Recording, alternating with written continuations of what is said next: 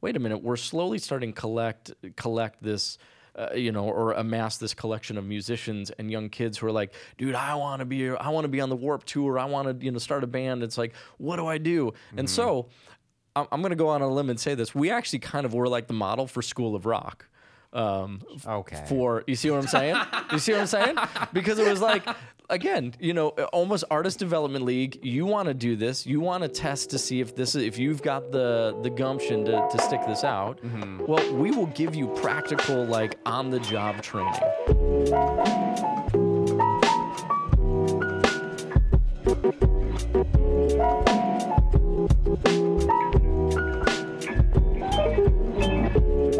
You're listening to For the Record, conversations about music, mixing, and the creative industry. Our guest today is Vegas. Vegas, how would you describe yourself? Brother, you take MacGyver, mix him with James Bond, throw in a little bit of Robin Hood, and that's truly who I aspire to be.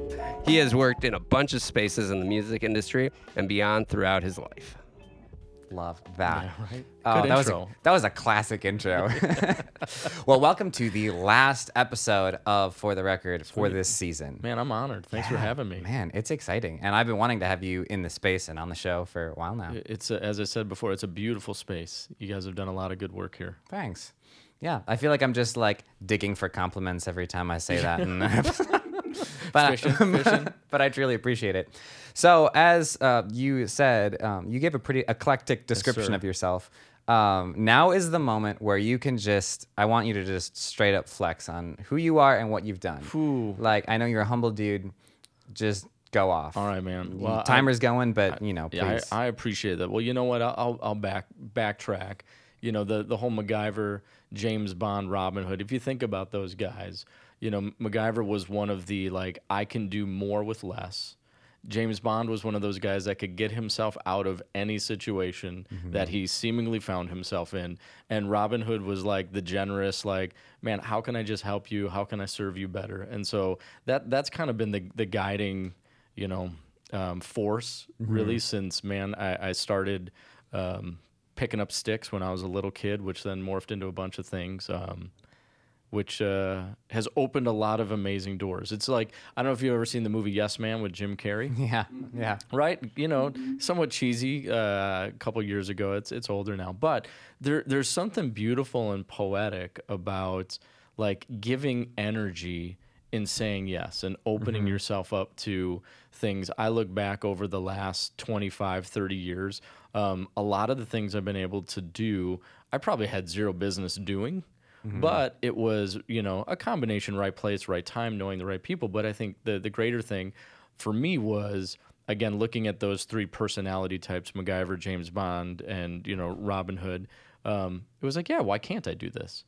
I'll give it a shot, so that kind of mindset, everything from doing, Drury Lane, Marriott, Lincolnshire, like dinner theater type stuff, to then doing soundtrack work for, big movies with Disney and Universal, to then picking up just playing with, cover bands and wedding bands on the side.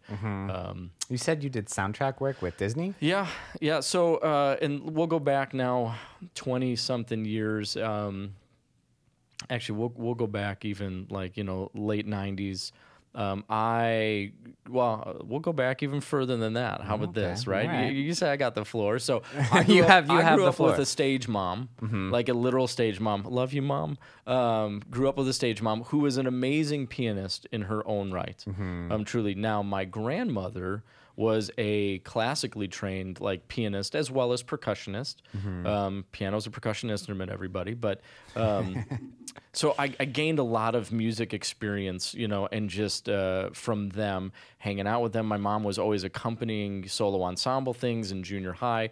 I did do the cheesy, like, picking up the sticks formally in like fourth grade in our band program. But I also was the kid that set up pots and pans all over the house, Keith Moon style, Dave Grohl style, and just I don't know if I can hit it, let's give it a chance, kind of a thing. Right.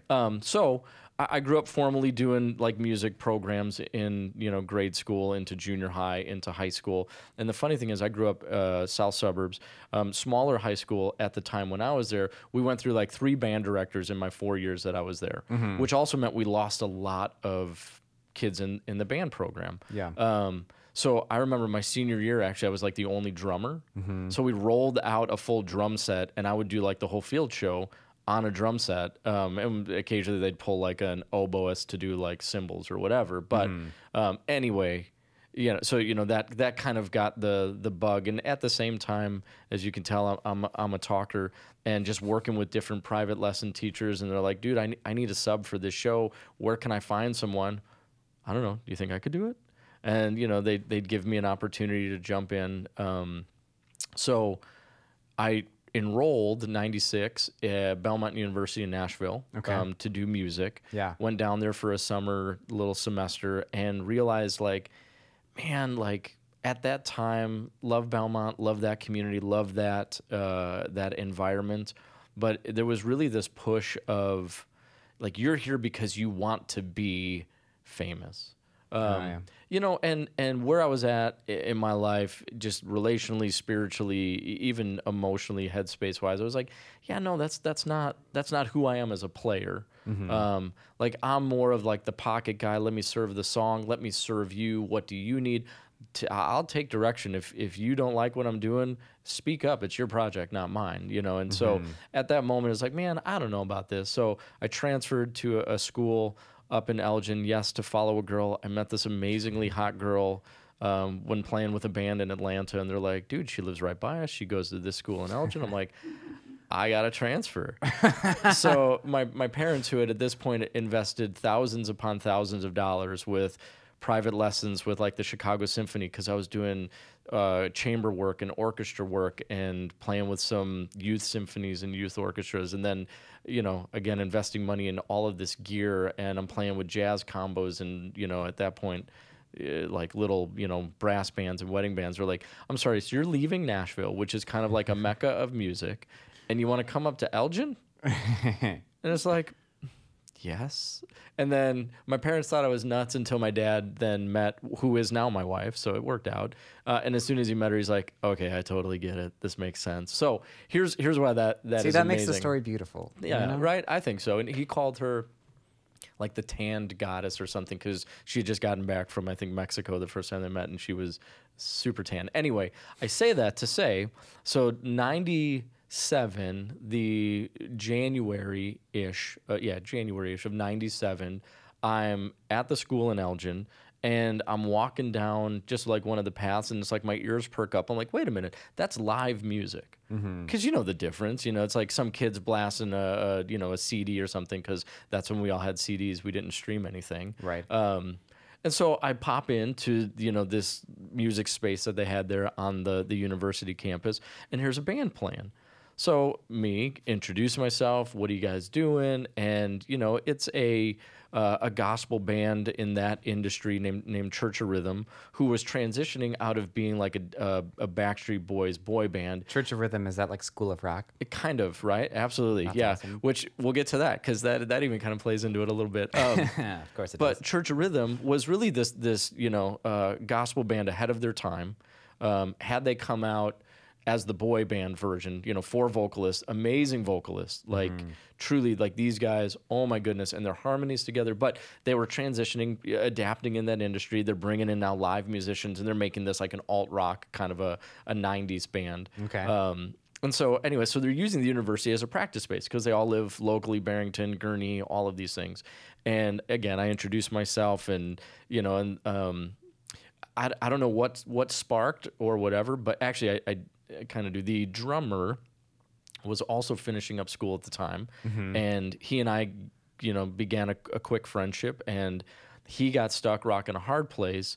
He needed to be, at the school to do some sort of internship or like student teaching kind of a thing. Yeah.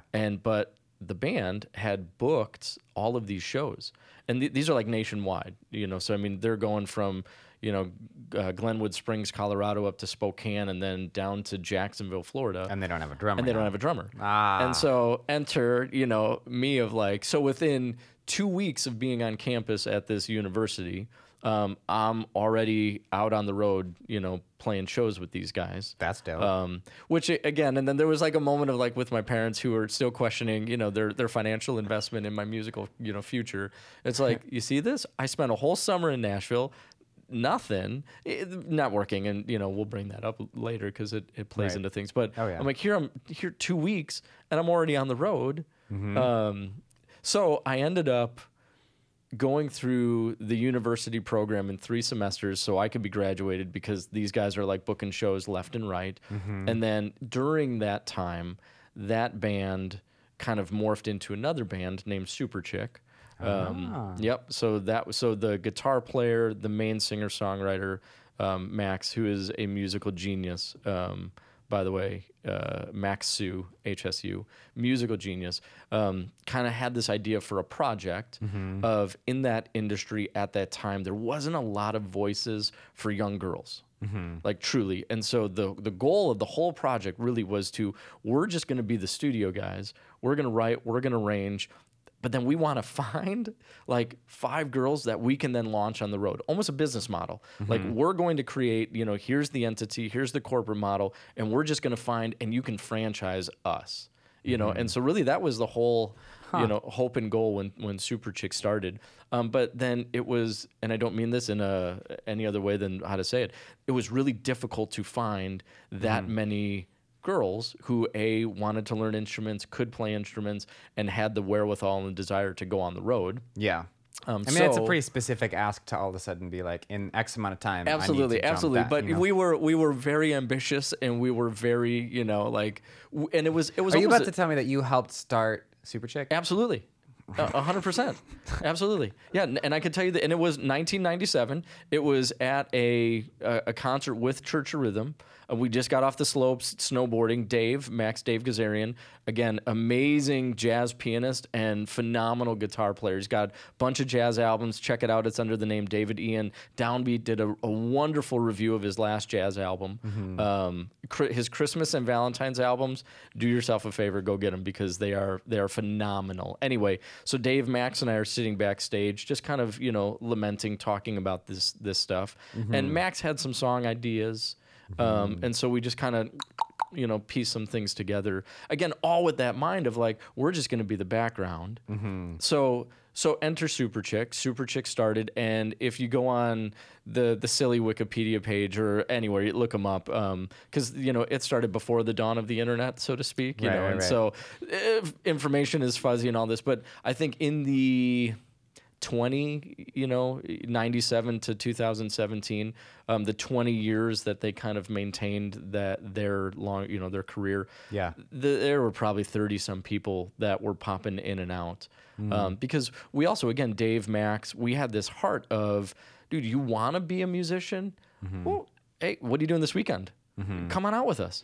When you say people that were rotating out, are you talking about on the back end or like the musicians that were in the band? Both, actually, Okay. Yeah, both. Because I'm not super read into Super Chick. Yeah, no, absolutely, and this is how we get to the soundtrack stuff. But right, so the soundtrack stuff. I promise you guys, like, I'm a tangent talker, but I never forget. Right, we will we will get there. I never it's forget. A train. And here's the other preface I usually give when I even do like leadership teachings is like literally all the stories I tell you are true. Half of them are believable. It's one of those things. But so Super Chick is kind of going at this point.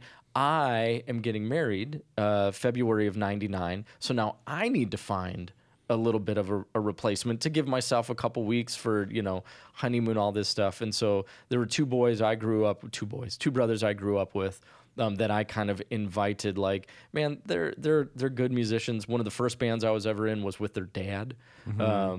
and really we had this heart of just find us young guys. We can teach them, we can train them, we can mold them.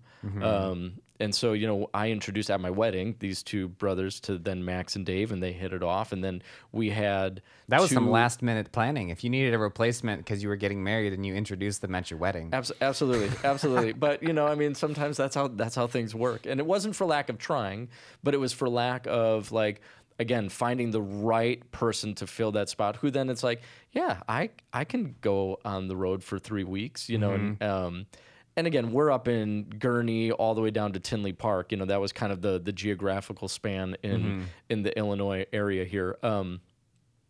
So we start kind of, you know, putting together this, what is in our minds like almost this artist development league of, you know, okay, wait, we went into this with like, all right, there's no voices for girls. How do we write this project? But then it's like, wait a minute, we're slowly starting to collect this, you know, or amass this collection of musicians and young kids who are like, dude, I want to be on the Warped Tour. I want to, you know, start a band. It's like, what do I do? And so I'm going to go on a limb and say this. We actually kind of were like the model for School of Rock. Okay. For, you see what I'm saying? You see what I'm saying? Because it was like, again, you know, almost artist development league. You want to do this. You want to test to see if you've got the gumption to stick this out. Well, we will give you practical, like on the job training. But we didn't make anybody like schlep gear and stuff like that. It was more like, dude, come see what it's about. You know, it sounds awesome. I tell my kids there are two things they never have to ask me for permission: to join a band or get a tattoo. I think I'm okay with it. And if they pick the tattoo, they better. I hope they like it. But you know, so again, it's hard. You know, it looks great on paper of like, dude, we're traveling, you know, van and trailer across the country. It gets old after like a week, you know, unless you really have that call or that desire. And I think that's a lot of industries. It's like on the front, it's like, oh my gosh, I totally want to do that. But then you get into it, you're like, yeah, man, this isn't what I thought it was. Or even, I don't know if you've ever seen the Justin Bieber movie, I Am a Belieber. The Justin Bieber movie, Never Say Never. Right? You saw it? Yeah, I watched it. It's so I taught at a high school for a while, and I would do kind of the jobs classes. Okay. Because again, I don't stop talking, and then like the department chair is like, "Wow, you've had 1,000 jobs. You're the perfect person to talk to kids about getting jobs." Right. It's like, wait a minute, I don't. Was that a backhanded compliment, or was that a? So I used to show the movie though. Like once it finally came out on DVD, I did take my oldest daughter to go see it in the theater. It was a moment, everybody. I used to use that because you look at like him growing up, Justin Bieber truly self-made, was like, get out of my way. I'm going to use technology. I'm going to use YouTube. I'm going to teach myself instruments. But then there's a beautiful scene in the movie where he is meeting with like a vocal coach. And this vocal coach is like, do you want to just be a one-hit wonder, or do you want to have longevity? And it's a very mature kind of conversation for him, because then she's like, sorry, buddy, you can't really yell. If you got to protect that vocal box. You can't yell. You really shouldn't be eating fried foods. So no chicken with your buddies or donuts or even pizza because of the grease. And your cords are still developing. And again, do you want to be the one-hit wonder, or do you want to have longevity? And so there is kind of that beautiful conscious decision that he makes of like, no, this is what I want to do with my life. And so I would use that again in that job. But then bringing it back around to Super Chick, there was that moment of like, everybody is just enamored with, oh, sweet, man, we're getting a van and trailer, we're going to go do this. But like eating Subway for the umpteenth time, in the same week, because that's all you have, cash for or per diems for or whatever. It's like, oh my gosh, I want something other than a deli tray, and so those things, which again, I don't mean to overly sensationalize or whatever, because jokes abound with all of that stuff. But so Super Chick started writing a bunch of stuff. Just writing tons of songs, and just let's start putting them together, and for a while. And again, here's where, connections and just doors open and right place, right time.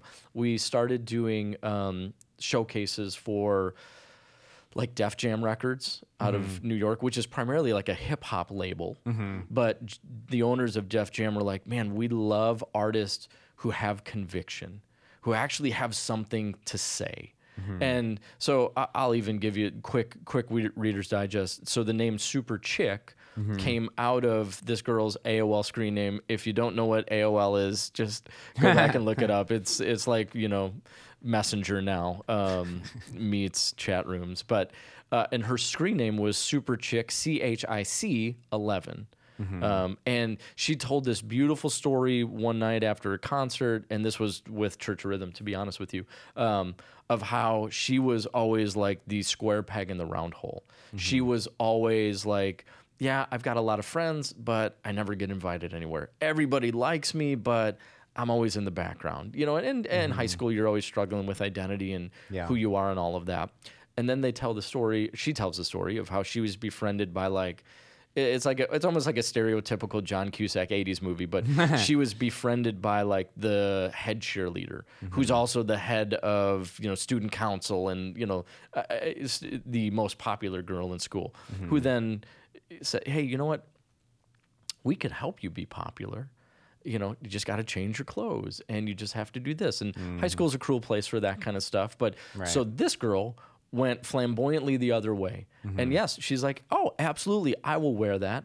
But then she would wear, ripped leather jackets over it and the high docks or a tutu over it, just to go like screaming the other way of like, actually, I'm still who I am. You can't make, and then the beautiful story, she gets voted prom queen and changes like the whole dynamic of her school.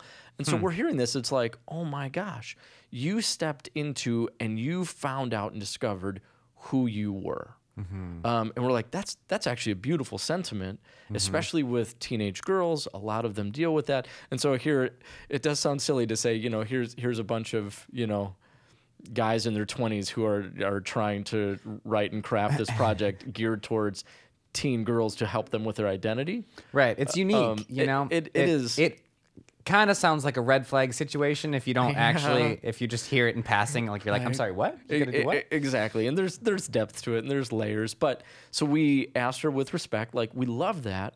We would love to create this project really around that. And she was gracious, and she's like, absolutely. So the original band was Super Chick 11.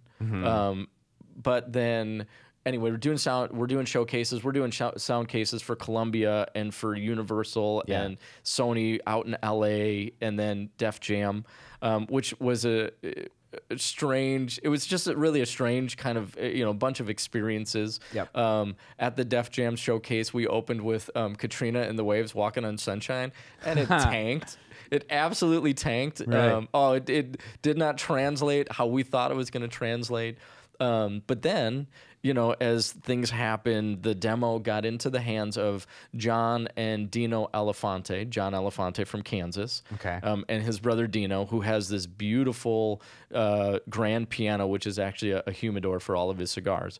So Dino, being more of the vocal side of, they created a label back out of Nashville at that time called Pachyderm Records, because their last name is Elefante, elephant, so they created Pachyderm Records. So Dino calls one day and he's like, I'm sure Max still has the voicemail somewhere, on the actual tape when everybody had answering machines, but it was, you have to let me sign this Super Chic project. This is awesome.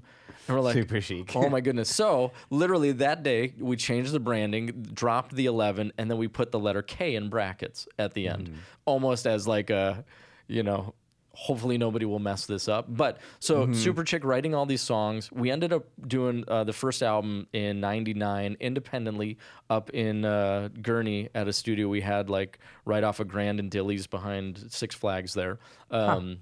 And it was fun. Yeah. It was fun because it was just a bunch of musicians. Like if you look at like the kind of the roster on like that first album, again, it's seemingly like there's like 1,000 people that contributed to it. It's like, thank you, Jerome Cunningham, for the 1-bar bass break in, Right. One Girl Revolution or whatever.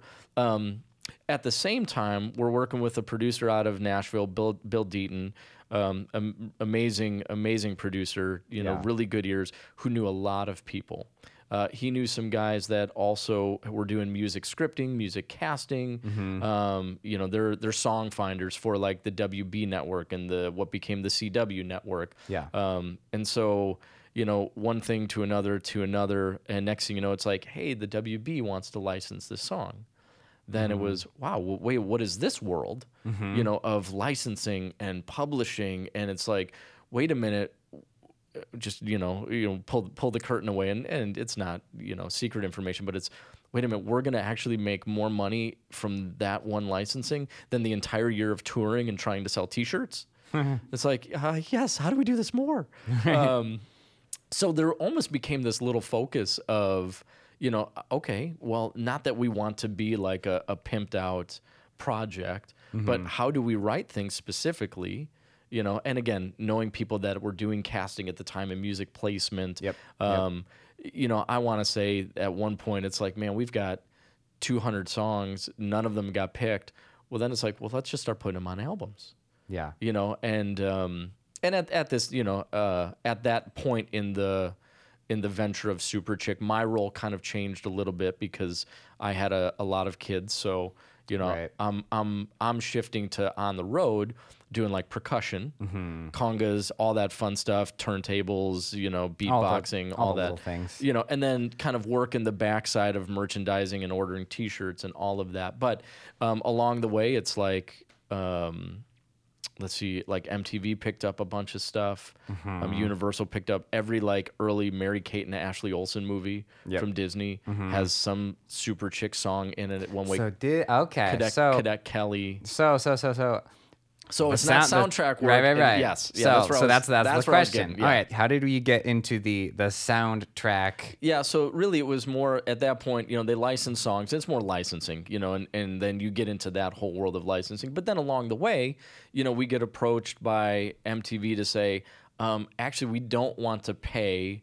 A bigger kind of top tier band to license their song. Could we commission you to actually write a theme song? So we did some of that stuff for like the Road Rules Real World Challenge, like seasons like 2 and 3 on it, thanks to the internet, you could probably go back and find. So there was some of that intentionality, almost in a commissioning sense of, hey, listen, you guys are kind of floating under the radar. You've had a lot of placements. I think at that point, 5 years in, there's, almost 100 placements in different, sitcom shows, commercials. NFL Films pulled one of them. I think Bud Light pulled one of them.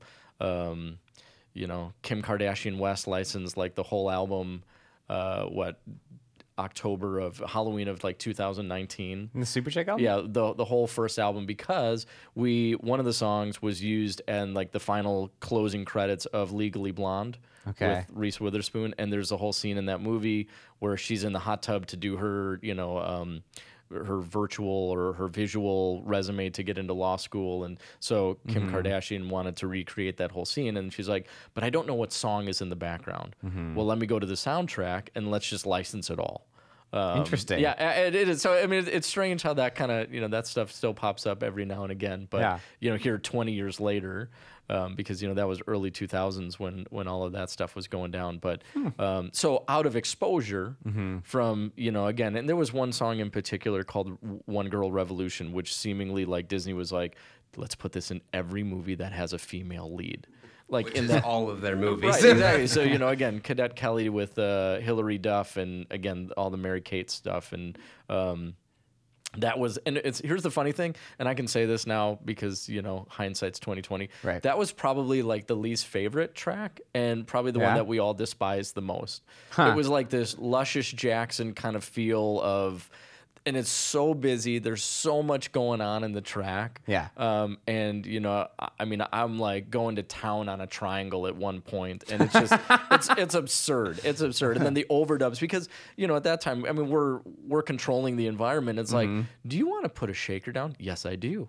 Well, how about a tambourine? Yes, I do. Do you have anything else that you can make noise with? Yes, let's, So what if we just scream in the background? Oh, truly. I listened to some of the, the early stuff, especially with that project. Yeah. And absolutely, like there were multiple Max, again, musical genius, love the guy.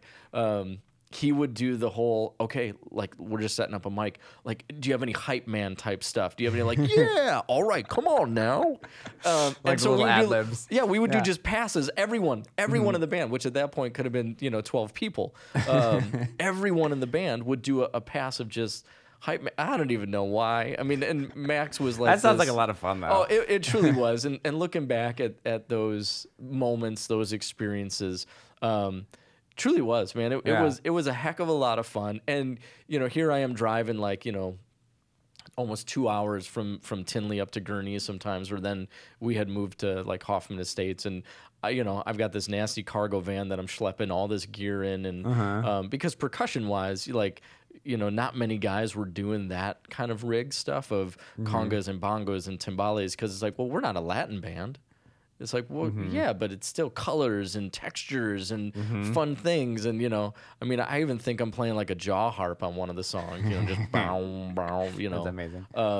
Yeah, but it was a lot of fun, a lot of cool energy. And then really like that project was a springboard for a lot of different exposure in a lot of different industries. Yeah. So where did that? So it sounds like working on Super Chick was kind of your first biggest like initiative project that you were doing, more or less. Absolutely. Yeah, absolutely. That's a very that's a real accurate thing to say. So where did that take you? Absolutely. After that, that took me to not stop talking, but yeah, on the road you meet a lot of people, in that industry, on the gospel side of things, on that it's a smaller industry kind of within the bigger music industry, but just started saying yes to a lot of different side projects for people, or boy, I've got a showcase coming up. I'm a singer-songwriter. I know I'm going to put together a full band. I don't have one yet.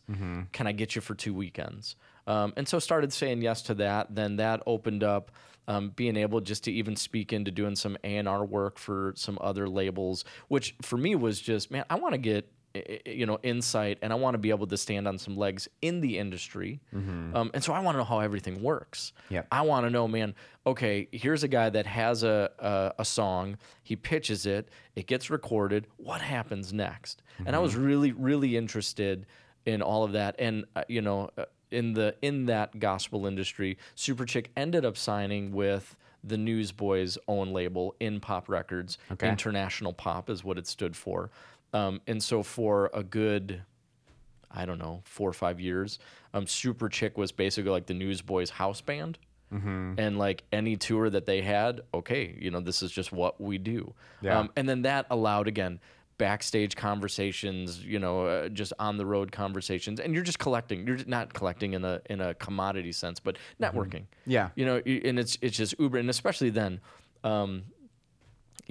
cell phones were there, but not to the extent that they are now. So it still was highly relational, highly conversation driven, Yeah. highly, boy, we need to make a connection here. Even music, it wasn't like, okay, you're in a studio in Seattle and I'm here and let's just bounce the files back and forth. It was Right. organic and more of that, which I'm loving to see the resurgence of that stuff coming back around. But Yeah. so out of Super Chick, I started again just messing around with a bunch of different projects and artists, and one of the guys I landed with, singer-songwriter named Paul Wright, who was from like Eugene, Oregon, moved to Nashville, got signed to Goatee Records, owned by Toby Mac and those guys.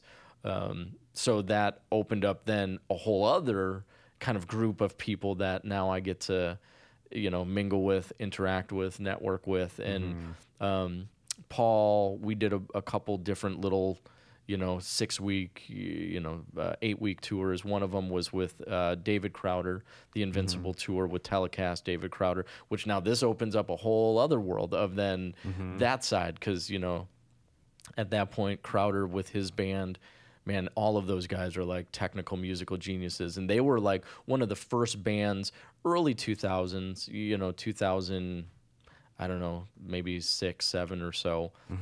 So yes, pre-iPhones, but every one of them had a MacBook on stage. Yeah. And they're running depths of tracks and depths of sounds and all of this stuff. And again, like, I mean, with Super Chick, we had the giant ADAT rig still, you know, we're running analog tape, and then, you know, made transitions as technology changed. But like working with those guys, being exposed to that, you're like, whoa, wait a minute, what is this? Yeah. And again, you know, here all along the way, I'm still yapping my gums, meeting people, and, you know, collecting.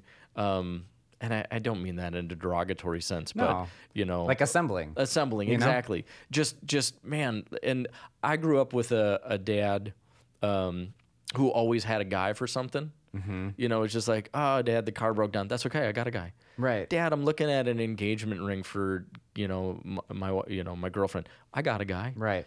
Like something that I've valued is the idea of having like a depth contacts in my phone, not as like a flex or not as No. like I'm some big person, but like it's that like, oh, okay, I know someone that could help you Exactly. with And even if it's just a conversation to get then a spark of information, or even like, dude, I'm not asking you to physically do this, but you know, in my shoes, what would point me in the direction? Right. And so really that was that, and that's always been one of my bigger strengths.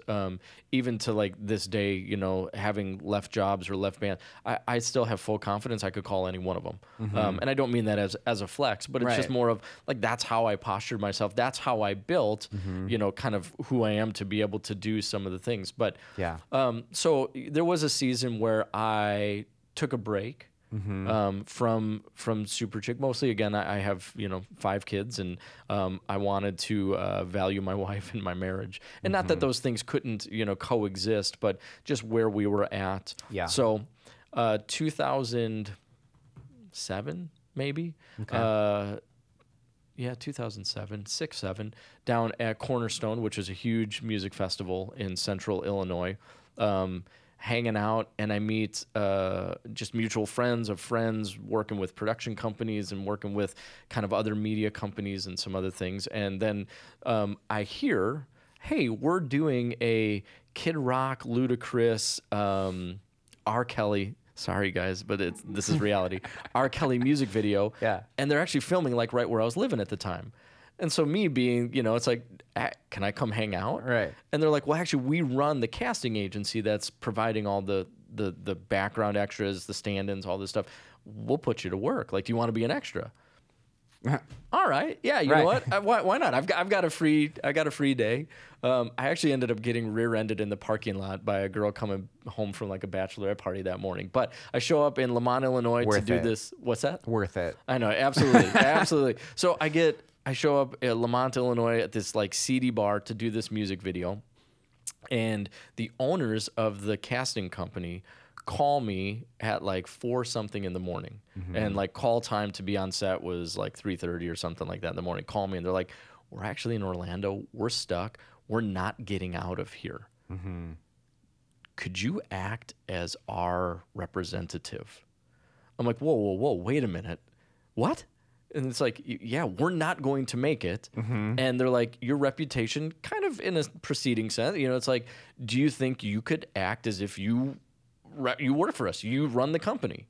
And I'm like, okay, well, give me 5 like keywords to say here so that I don't look like the noob or something like that. Yeah. Like, who's this guy? You know, I walk in like, hey, dudes, I'm hip. Like, give me the jargon, right? Yeah.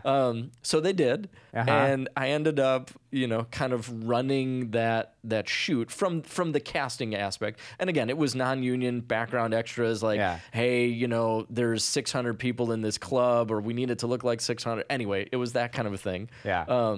So I get done It's with a that. confidence move. Absolutely. It's, So I get done with that 2-day venture, and it's like, then they come back to me and they say, hey, actually, we do all the casting for the Chicago production of ER. What are you doing for the next, you know, 6 months? Can we get you on retainer? And it's like, yes, you know. Wait, did that answer the question? I don't know. Wait, what was the question?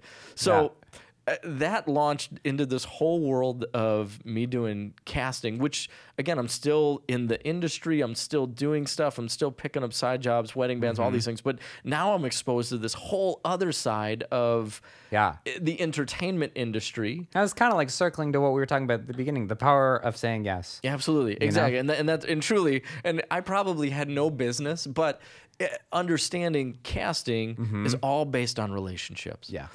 Because you know you get get the orders from the production company. Here's the scenes, and here's even the demographic breakdown. So we need 30% this, 20% this. We need 17% ages 50 and above. Blah blah blah. Yep.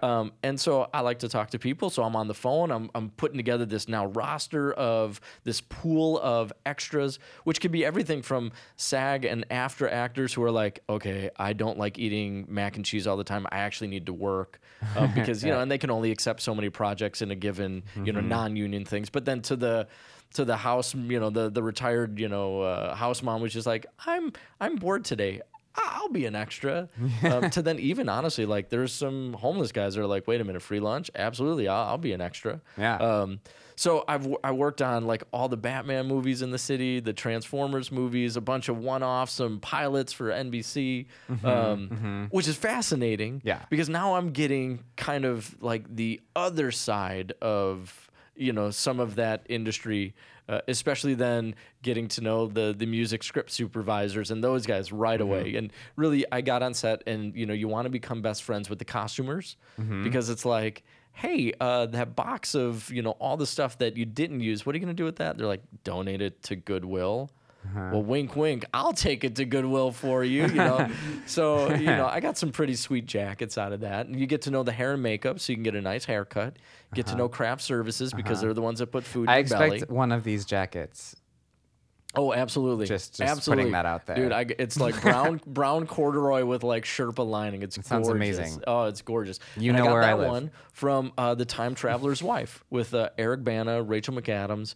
They did a bunch of stuff at Lincoln Park Zoo, but Oh, wow. yeah. So anyway, yeah, it was this again going back to here I am saying yes to this stuff, and and that's an interesting, especially in Chicago on the casting side.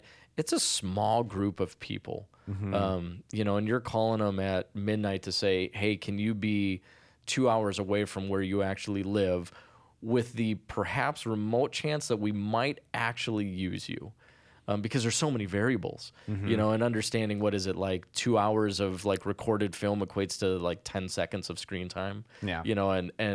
But now through that, now I'm talking to all of these assistant directors and script supervisors and continuity directors and Foley artists and gaffers and electricians. Yeah. And I'm just kind of networking and I'm building this whole, man, what could come out of this, mentality, which again goes back to the MacGyver, the James Bond, the Robin Hood, because it's, what do you need? How can I serve you? Boy, how did I get myself here? And what do I do to get out of this as, harmlessly as possible? Right. And then the MacGyver of like, I don't know the words to speak. So I got to figure this out. How do I make do with what I have? So I did that for almost 10 years, man. And tell me, where did that take you? You know what? That took me back into doing like cover band work. Played with a couple bigger, or not bigger in the sense of frequency of gigs, through Gig Masters or even just word of mouth. Brought me back into that. And then actually it brought me into teaching at a high school. Really? Yep. So one day sitting on one of the sets, ER, whatever it might have been, talking with someone, and it's, boy, what do you do? I'm a teacher. Where at? Oh, that's kind of right by where we live. We're in a huge shortage. Boy, with your personality, you would make a really good. With your personality. You have a great temperament. You'd be a great special ed teacher. And God bless special ed teachers because, boy, they are highly necessary and they are our saints. But then at the time, it's like, okay, boy, we were paying like self-employment taxes. We're paying our own insurance. Mind you, we have 5 kids. So it was almost a strategic move of like, you know what? Okay, wait a minute. This is like amazing Illinois state insurance. It was all this. And so it was almost motivated out of that of like, oh my gosh, I'm tired of paying like out of pocket for all of these things. So I said yes. Yeah. So, and it didn't hurt that my wife's father, my father-in-law, was also a principal in that district, which is so then like, I'm like, wait a minute, sir, do you know this person? Well, they said I should do this. He's like, oh, absolutely. I'll make some calls. So I jumped in and, did some special ed teaching but it was one of those like, what do you teach? Well, what do you need to be taught?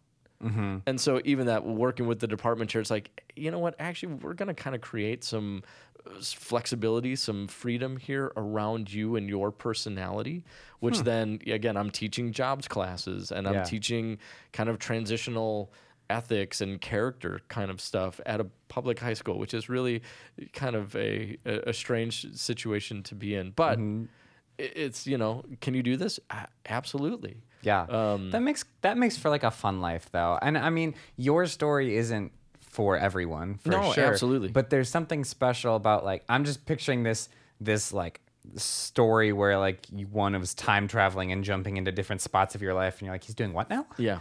You know? Oh, But- absolutely. Like you look at my formal resume and it's almost like, you know, on the vocational side of things. Yeah. You know, you look at the formal resume and it's okay. So in the last 25 years, almost every 5 years, I've changed industries.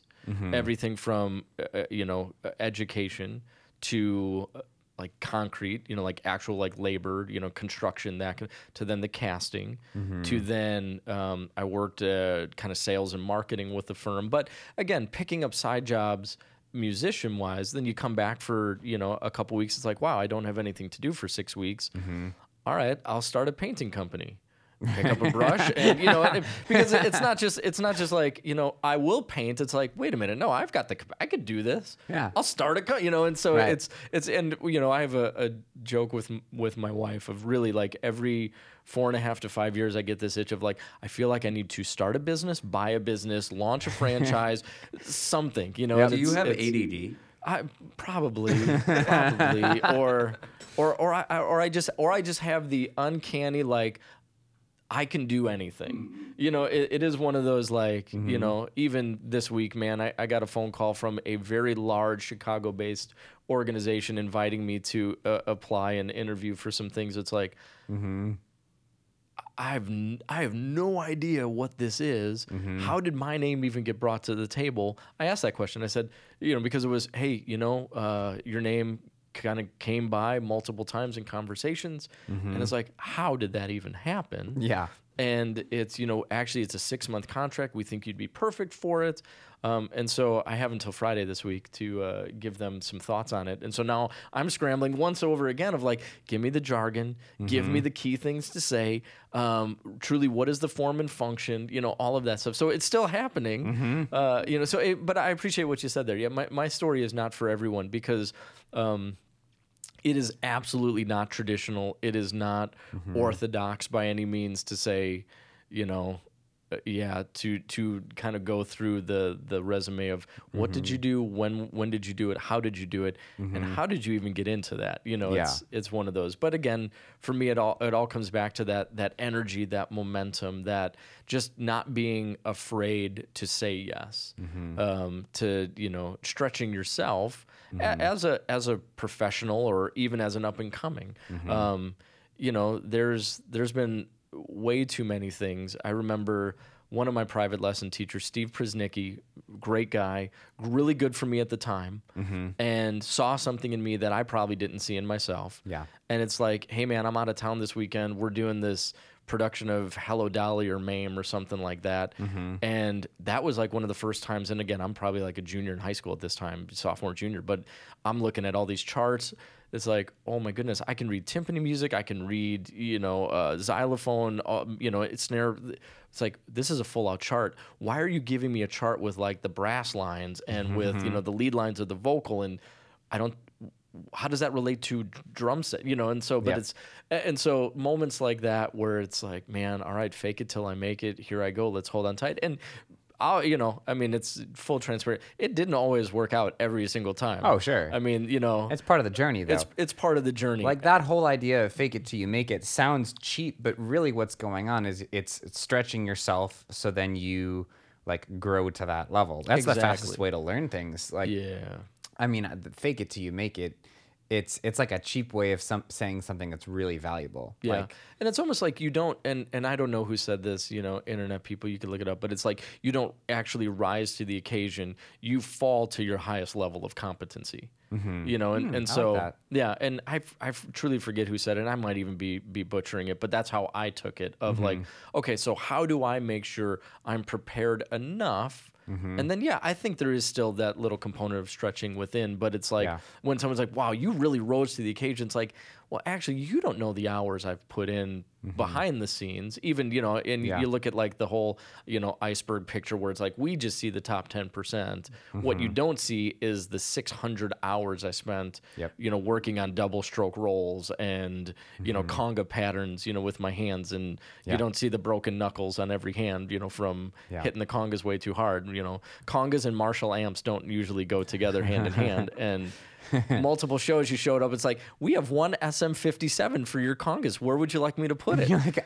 It's like, wait a minute. And I'm going up against like, full, again, Marshall stacks and Ampeg, the refrigerator bass cabinet. It's like, this ain't going to work, man. But then that forced me to really learn audio. Because it's like, okay, so I'm going to invest in a board for myself and my own rig. So now I'm just going to send you stereo feeds. I'm going to submix myself. So now I'm learning, anyway. It's like as there's a need, you learn a little bit more. Exactly. And that makes you more, deadly. And I hope, here's my hope and prayer. I hope I never stop. Like, even now, some of the stuff I find myself, truly, I will come home and say to I don't know how I ended up here.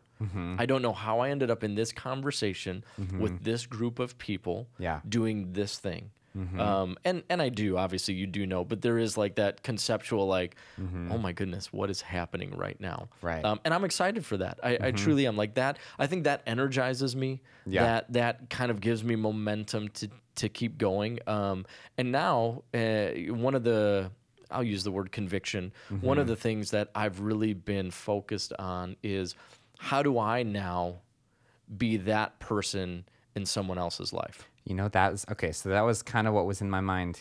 So that's a perfect transition, because I've been asking this sort of question for pretty much everyone, and it's like looking forward, like what's the next step for you? What's your dream? What's something about the future? And I was almost like, I don't even know if he knows, because it's been so sure, not chaotic, but so random, like your story to get you here. Like, I feel like, correct me if I'm wrong, it's kind of like, I don't know what's next. Yeah, you know what? There is absolutely. That is, 100%. So in that, it's like, okay, so I don't know what to do, but I can still do something. Like, I grew up again with an amazing dad who, A, we were not victims, but B, you may not know what to do 100%, but you can still do something. And that was my dad. It was even like, honestly, I don't care what you do something, and so there is a little bit of that. And he was a Navy guy, military guy, so it's not rigid in the house, but still there was this like, I don't care what you do something, do something. And so again, it's the momentum of like, okay, so I'm now saying yes to myself of, well, what can I do? And now a little bit of future with hindsight in mind of like, I look back and I say, okay, some of the goofy industries, some of the goofy things, and some of the cool things, I've been able to do really came at the hands of somebody opening a door. Yeah. Or somebody taking a chance. Or again, like Dave Psyche, amazing man, one of the most influential drummers in my life. His playing is fluid. I will use that word, fluid, because it's like, oh my gosh, like he's moving poetically and it's so beautiful. And he was one of the guys like, man, I'm going to invest some gear into you because I see something that maybe you don't see right away. And I still have it. He worked for Yamaha drums, and I still have like the original, the stuff he invested in me in this amazing old school Slingerland kit. Anyway, so now I'm looking for, very consciously looking for, almost I'm seeking out like, all right, how do I now posture myself to be that person, to be that Dave Psyche, to be that Max? Because, Max with Super Chick, and Church Rhythm, and, Max has gone on to, amass an amazing, list of accolades and accomplishments across multiple industries. But again, here it's like, dude, I'm gonna take a chance. I'm gonna this. It's kind of like this whole, I've done all of these things and I've collected these things. How can I now pass that off to other people? Yeah. Any dreams for how that could look? You know what? Yes and no. There's a really good book series, an author named Bob Berg, and he co-wrote it with someone else, but it's called The Go Giver. I've heard of series. that. Yeah, it's a Maybe red it was book. from you. I'm sure it was. We were probably discussing was. it. Yeah. Because, and it's this concept of we live in a world of go-getters. Mm-hmm. Everybody dog eat dog. I'm going to get mine. I'm going to, but it's like, Mm-hmm. actually, you can even go back and look at like empirical data on success of companies. Mm-hmm. And the companies that usually surpass and like have timelessness, some point, somehow, some way, there's this benevolent kind of, investment into someone, something beyond themselves Yeah. at their own cost. And so really, going through those books, which were, a fantastic read, now again, I think for me, it's just that conscious awareness of I don't specifically know, I know, and I've got some ideas. I'm working with some business plans, some models right now, Yeah. writing some high level teachings, curriculums, leadership trainings, things like that. And for me, that's me doing my due diligence on the prep side. Yeah. Because, again, like I alluded to, this company that just reached out. Well, I'm going to be able to draw on that going into this next conversation. Yeah. That might be an open door, maybe not for what they think, but it may be an open door now for me to step into that kind of role. Yeah. And for me, it's one thing to say it again, as the adage, the road to hell is paved with good intentions. It's one thing to be like, dude, I'm working out today.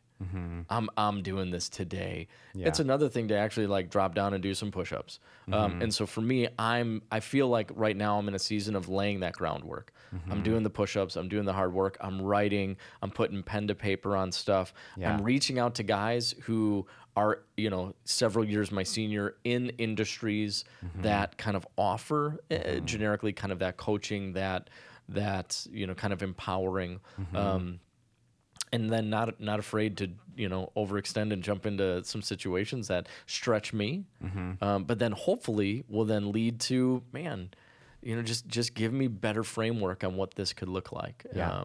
And so I think that's the future. Yeah. Well, I like the fact that you're a visionary. I think we think in a similar way because Sure. of that, like dreams and visions, and like, oh man, like let's just try this random thing, or like learn this random thing, but constantly dreaming for what could be. Yeah. I think that's really special, and I think honestly, the way that you talk about that, like I feel kind of like inspired of like, yeah, like think big, let's do these things, let's just try it, see what happens.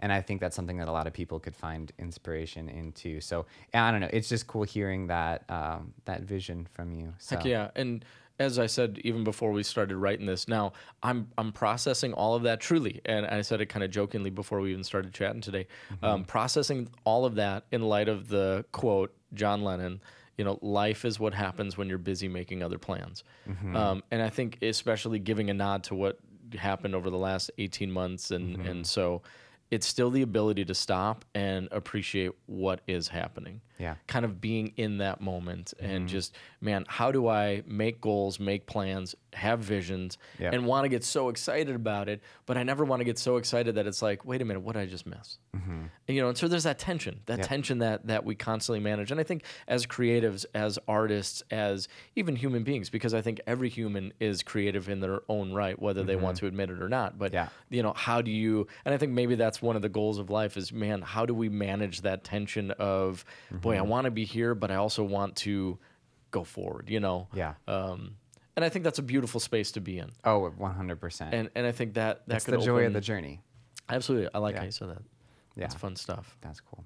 Well, hey, we're just about out of time. But first of all, thank you for Dude, thanks this for having conversation. me. It was fun.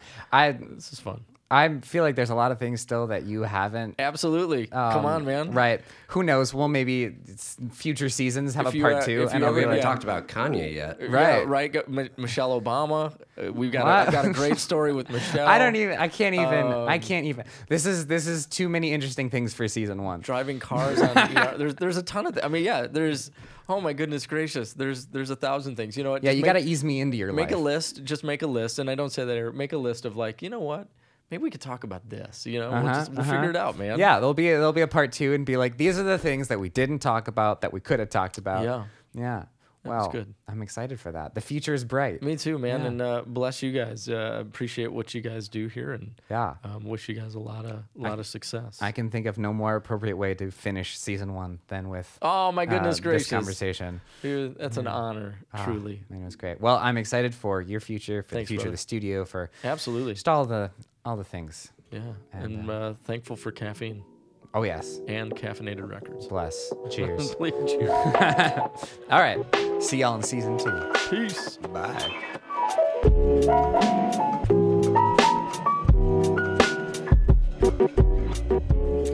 That was fun, man. That was cool. Thank you. Thanks for doing Are you this. kidding me? Yeah. So truly, I say this in jest, but it's reality. 2009 was the strangest and probably hardest year of my marriage, but strangest year vocationally. I ended up working for Oprah that year. for Really? Kanye. Had 2 run-ins with the Obama family.